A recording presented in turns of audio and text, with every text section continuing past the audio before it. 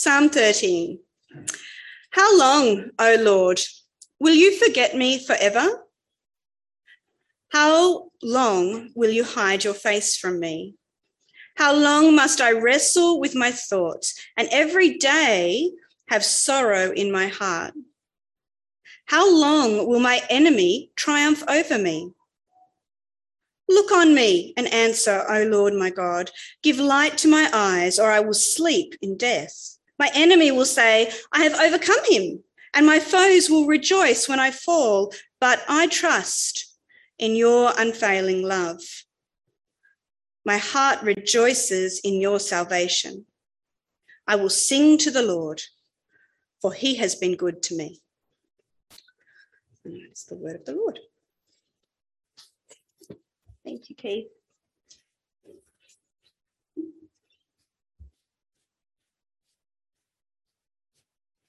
Now, you're all thinking Keith must have a wonderful plan for switching that around and doing all those things. Why don't we just keep with that thought? And if you want to run with that, that'd be great for me. Instead of the other reality where I sort of read it wrong. Because 31, and have you noticed 31 and 13 are very close? Yeah. Let's pray. Gracious Father, we thank you that as we come to your word, you're clear. You're clear to us of your love, of your grace, of your purposes. You're clear to us of your commitment. You're clear in all those things, yet our world is quite confused and it's hard to navigate, and we ourselves are not easy to know what's going on with us. So we pray as we come to your word, you would help us. We pray that we'd be able to understand. You would teach us. You would point out things that we need to know. You would encourage us that with things we need to hear, you would help us to understand things that we would love to be able to understand. And Lord, I pray that you would keep me from error. For Jesus' sake, we pray. Amen. The Psalms are full of many varied and wondered things. They are songs. They are poetry. They have lots of things to say. They don't say them like Paul's letters. They don't say them like Proverbs. Psalms speak in pictures. They, being songs, the images they use are metaphorical. They are related to sometimes point out what God is, how he has acted, but it's also to raise expectations and feelings and pictures for you, the reader, the singer. They are an interesting and wonderful collection for us all. Oh, by the way, hello to everyone who is out there in camera land, Zoom land. It's lovely to see you in that sort of unseen way. This is a psalm of lament. The Psalms also have certain types of psalms, and this is a psalm of lament. The church has really lost touch with what a lament is. But the purpose of a psalm of lament is to help people who sing this. Can you imagine singing some of these words? It helps them to work out what's going on with the struggles that they may be facing. And we're given a psalm that helps us here. David is laying out his emotional struggles before God. 4 times David cries out in this psalm, how long, O Lord? That's a universal plea from anyone who actually has a relationship with our God. You have been in times, if you've lived longer than a minute and a half, where you've thought, Lord, what are you doing? Why has this happened? Why does this keep happening? How long is this going to go? It's our society at the moment, isn't it? It's a problem for our whole world. How long will COVID go? And we've had certain different answers, certain expectations. And 2 years later, or whatever it is now, I've lost count, we're still saying, how much longer? That is what's happening for David here. He feels that God is not with him, or far away, or not present. And we've all felt that as well. It's the strange feeling that people who live in uncertain times of suffering and hardship, that you wonder at times, how long, but also, where are you? Where are you, Lord? David is being attacked from all sides. And in this psalm, there is a desperate plea for relief. Our focus, though, at the end, which is always what happens in Psalms, and it's always what happens with a believer, is the focus firmly is fixed on our Lord and Saviour at the end.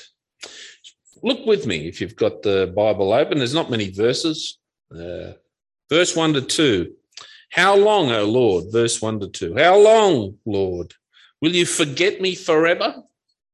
How long will you hide your face from me? See the picture there? God's face is not being hidden from David. See, that's the picture, isn't it? There's not literally a face of God hiding from David, but the picture is, how long will you be absent from me? Where are you? That's what he's saying. It's what he's feeling. And because of what he's going through, it produces this feeling of being alone, of being separated, of feeling that God is remote, a long way away. The feeling that God is not even there. It's a feeling we've all had. One of the reasons the psalm tells you these things is that it wants to say, by the way, what you've felt is normal. What you felt is not unusual. You're not the worst person that's ever existed in the world who calls themselves follower of the Lord, Jesus Christ. If it's happened to you, it's happened to everyone, I can assure you. It's happened to me. It's happened to David. David has cried out, and he has the feeling that God is not there because it's still happening. How long, O Lord? Once you pray and you hope that it will stop, that it will change, that it will be fixed. But the thought here is it hasn't. It didn't change like that. And so David's cry is because God, in his perception and the way we perceive things, God has not heard us, that God has not answered. That's the way he's feeling. That's the way that we've all felt at times. Verse 2, how long must I wrestle with my thoughts and day after day have sorrow in my heart? How long will my enemy triumph over me? Now, we don't have a clue what was going on for David, the exact situation. We really don't in Psalm 13. His enemies are pressing him on all sides, doing all sorts of things, and that was what he suffered. He was pursued. People were plotting his downfall. It meant they would kill him and take over. But we don't know the exact situation. But we can hear the fear. We can hear the sense of aloneness, of struggle, of trusting in the God he knows and has walked with, yet not seeing his answer here right now. It's hard to talk like this, isn't it? People of faith, I find in hospitals, in my work, are often struggling with the fact that something bad is happening to them or something they don't like, something that is distressing, and yet people of faith find it hard to actually say they're struggling because they think it shows they have a lack of faith. And they say things, I wish I could have more faith. etc. What David is showing it to you is that people of all faith, of the greatest faiths, in inverted commas, doesn't matter who you are, will have these struggles in life, do have these struggles in life. It's okay to have these questions and feelings. For us, I doubt I haven't got too many enemies running around plotting my death, not that I know of. I don't know about you. Has anyone circled your house and waiting to, take over and your kingdom? Got that? That's not my experience, and it's probably not yours. But for us, we can feel so hurt. We can feel so disappointed. We feel despair. We feel loss. We feel sad. We feel hopeless. We feel confused. The picture here for David is dismal. His heart is full of sorrow. It's a sorrow for him that never seems to be ending. For us, it could be a loved one is gone. They will not return. A family member where the relationship has just gone sour and it's no longer there. The injustice of a wrong decision, that the effects of that thing keep going and going and going.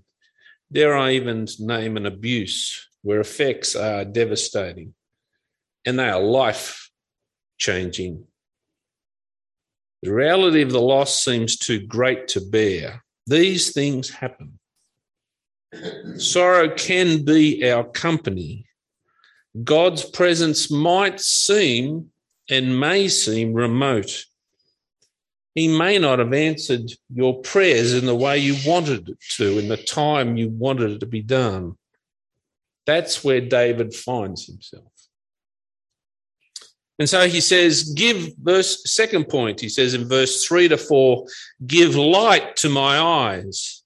Verse 3, look on me and answer, Lord my God. Give light to my eyes, or I will sleep in death. And my enemy will say, I have overcome him, and my foes will rejoice when I fall. David is desperate. His situation is life-threatening. And it's also threatening his relationship with God. So he pleads, look on me and answer, Lord.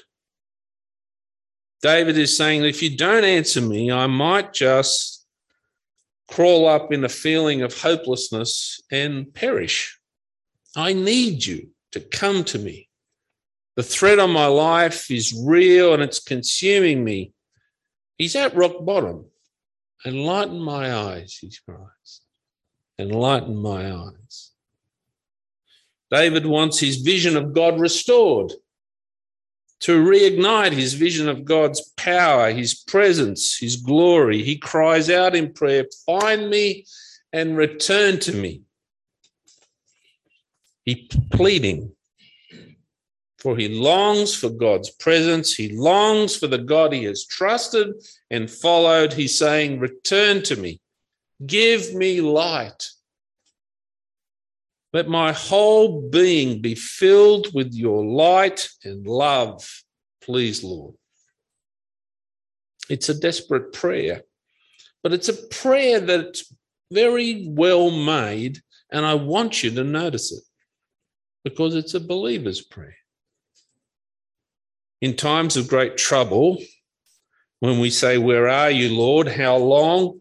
Where have you been? Where are you going? Come, relieve my suffering. We cry out.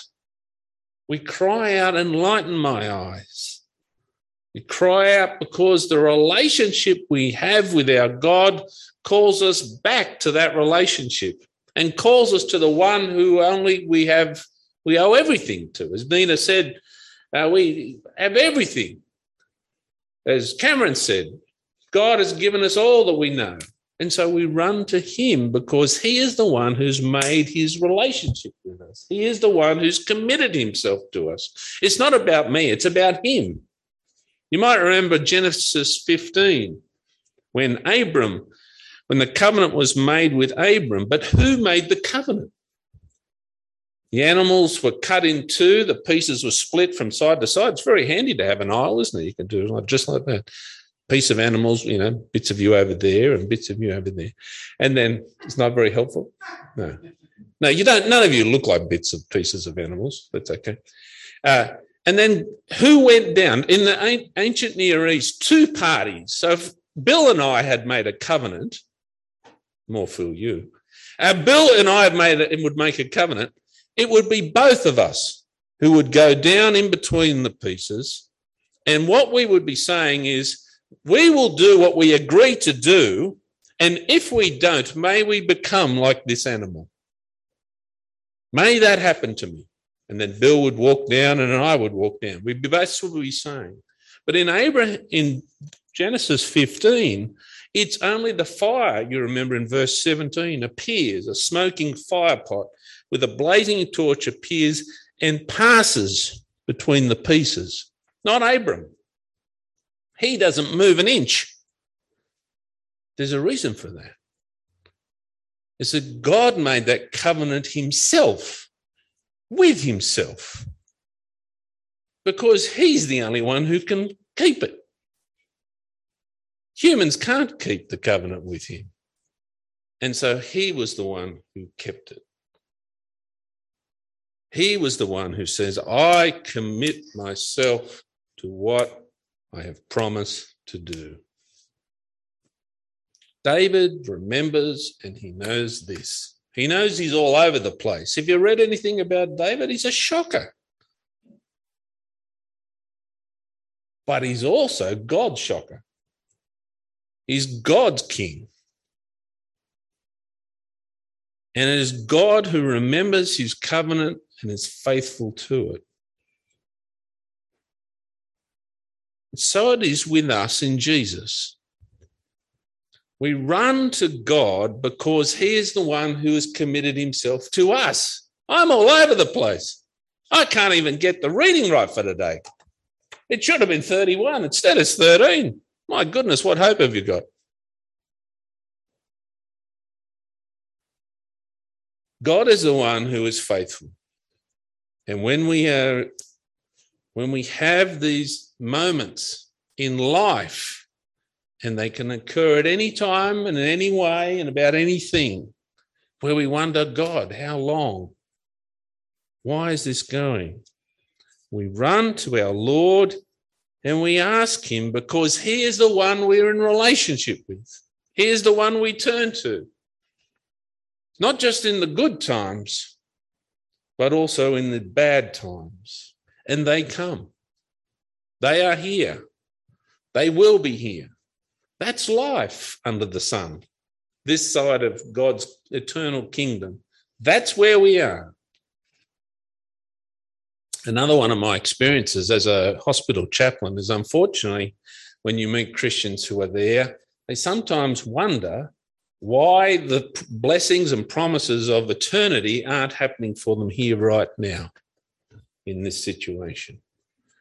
It's a little bit staggering for me, to be honest, as a pastor, to come across so many who are surprised that they might have cancer, surprised that they might have a serious illness. What is God doing? Why has he let this happen to me? Every now and then it seems so serious that they almost seem to be about to lose their faith. I find that surprising because I meet other people who realize that their God has done for them everything in the person of Jesus, who loved them, who gave himself for them, and has always been with them, and that he'll be with me even in this. And I wonder what those other people, why don't they have this perspective? Why do they think that kingdom, the heaven experience, well, I'll receive a new heaven, a new earth, and a new body where there'll be no more crying or mourning or sickness or pain? Why do they think that's here right now?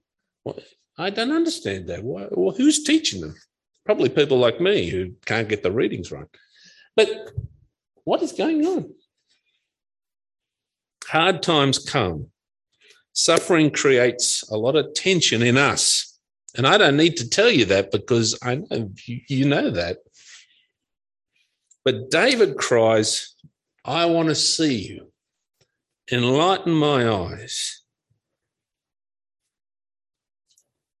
I want to see you. I want to know you. I want you to be with me through this. And his prayers are answered. Jesus said, you might remember in Matthew 7, ask and you will receive and it will be given to you. Seek and you will find. Knock and the door will be open. For everyone who asks receives. The one who seeks finds. The one who knocks, the door will be open. It's true at the start of your journey with God that if you go looking for him and ask him to be with you, he will be. Seek him, you will find him.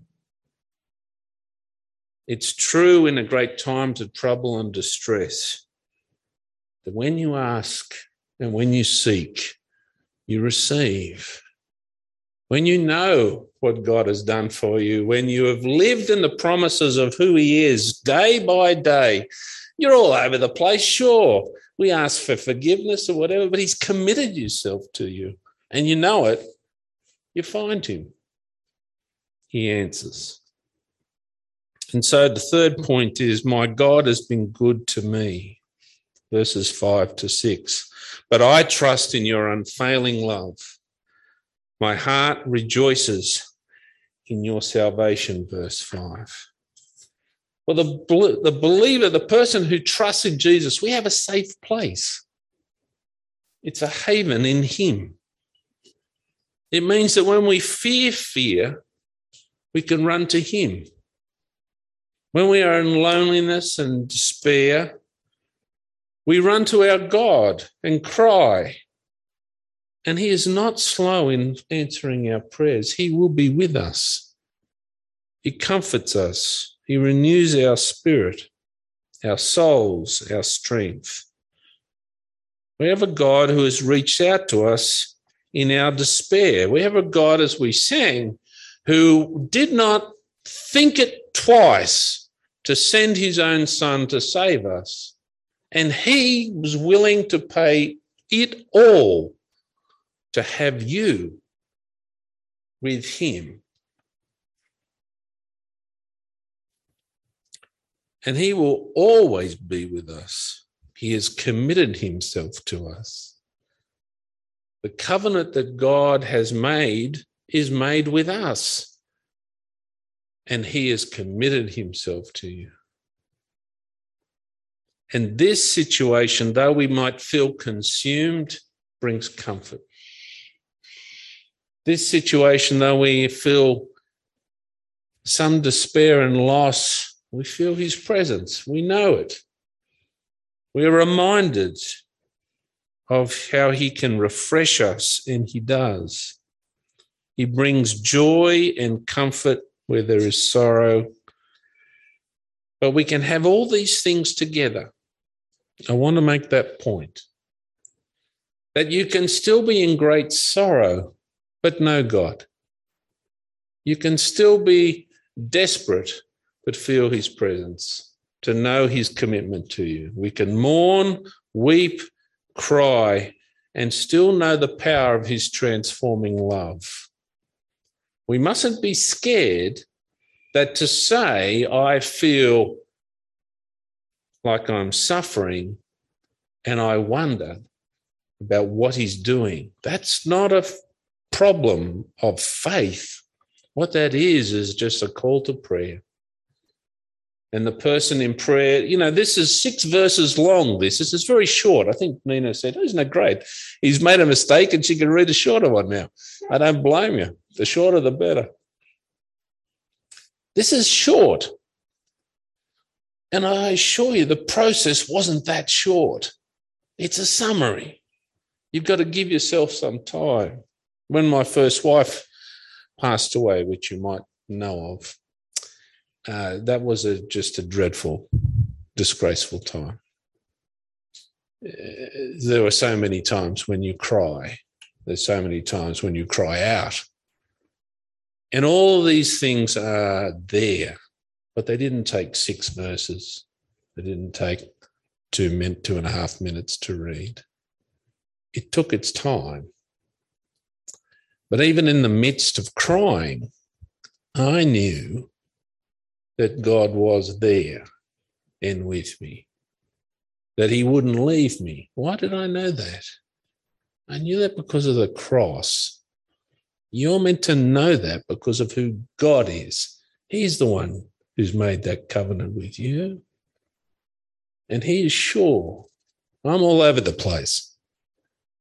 He is firm. He is committed to you. That even in the worst of times, he will be present. We can rejoice in his greatness. We sit securely in God's loving arms, not because I'm so wonderful, but because he is. Our despair, our suffering can come full circle. Verse 6, and I will sing the Lord's praise, for he has done good to me. Let's pray. Gracious and Heavenly Father, it's a hard subject. It's pretty serious. 6 verses seem like we were going to get away with it, not much today, but there's a lot there. And Lord, we must realize that there are times, and we know that there are people who are special to us, who are wondering these things. But we pray, Lord, you would continue to remind us of your love and good to us in the person of Jesus, how you have committed yourself to us, how you love us, how Jesus came that we might know his love and know life and have it to the full. This side of glory, Lord, we realize that life is full of great trouble and strife at times. We pray, Lord, we wouldn't just, through those times, you would hold us. We ask, Lord, that we're thankful that you will keep reminding us of the promises that you have for us in Jesus. That Jesus said, you will always be with us, even to the end of the age. Lord, you will never leave us or forsake us. And Lord, in these things, we can feel all these terrible situations come upon us. We can feel all these emotions, these fears. But in the midst of that turmoil, you will never leave us. We thank you for David's model, or even for 6 verses, which are so small, but so powerful. And we thank you in Jesus' name. Amen.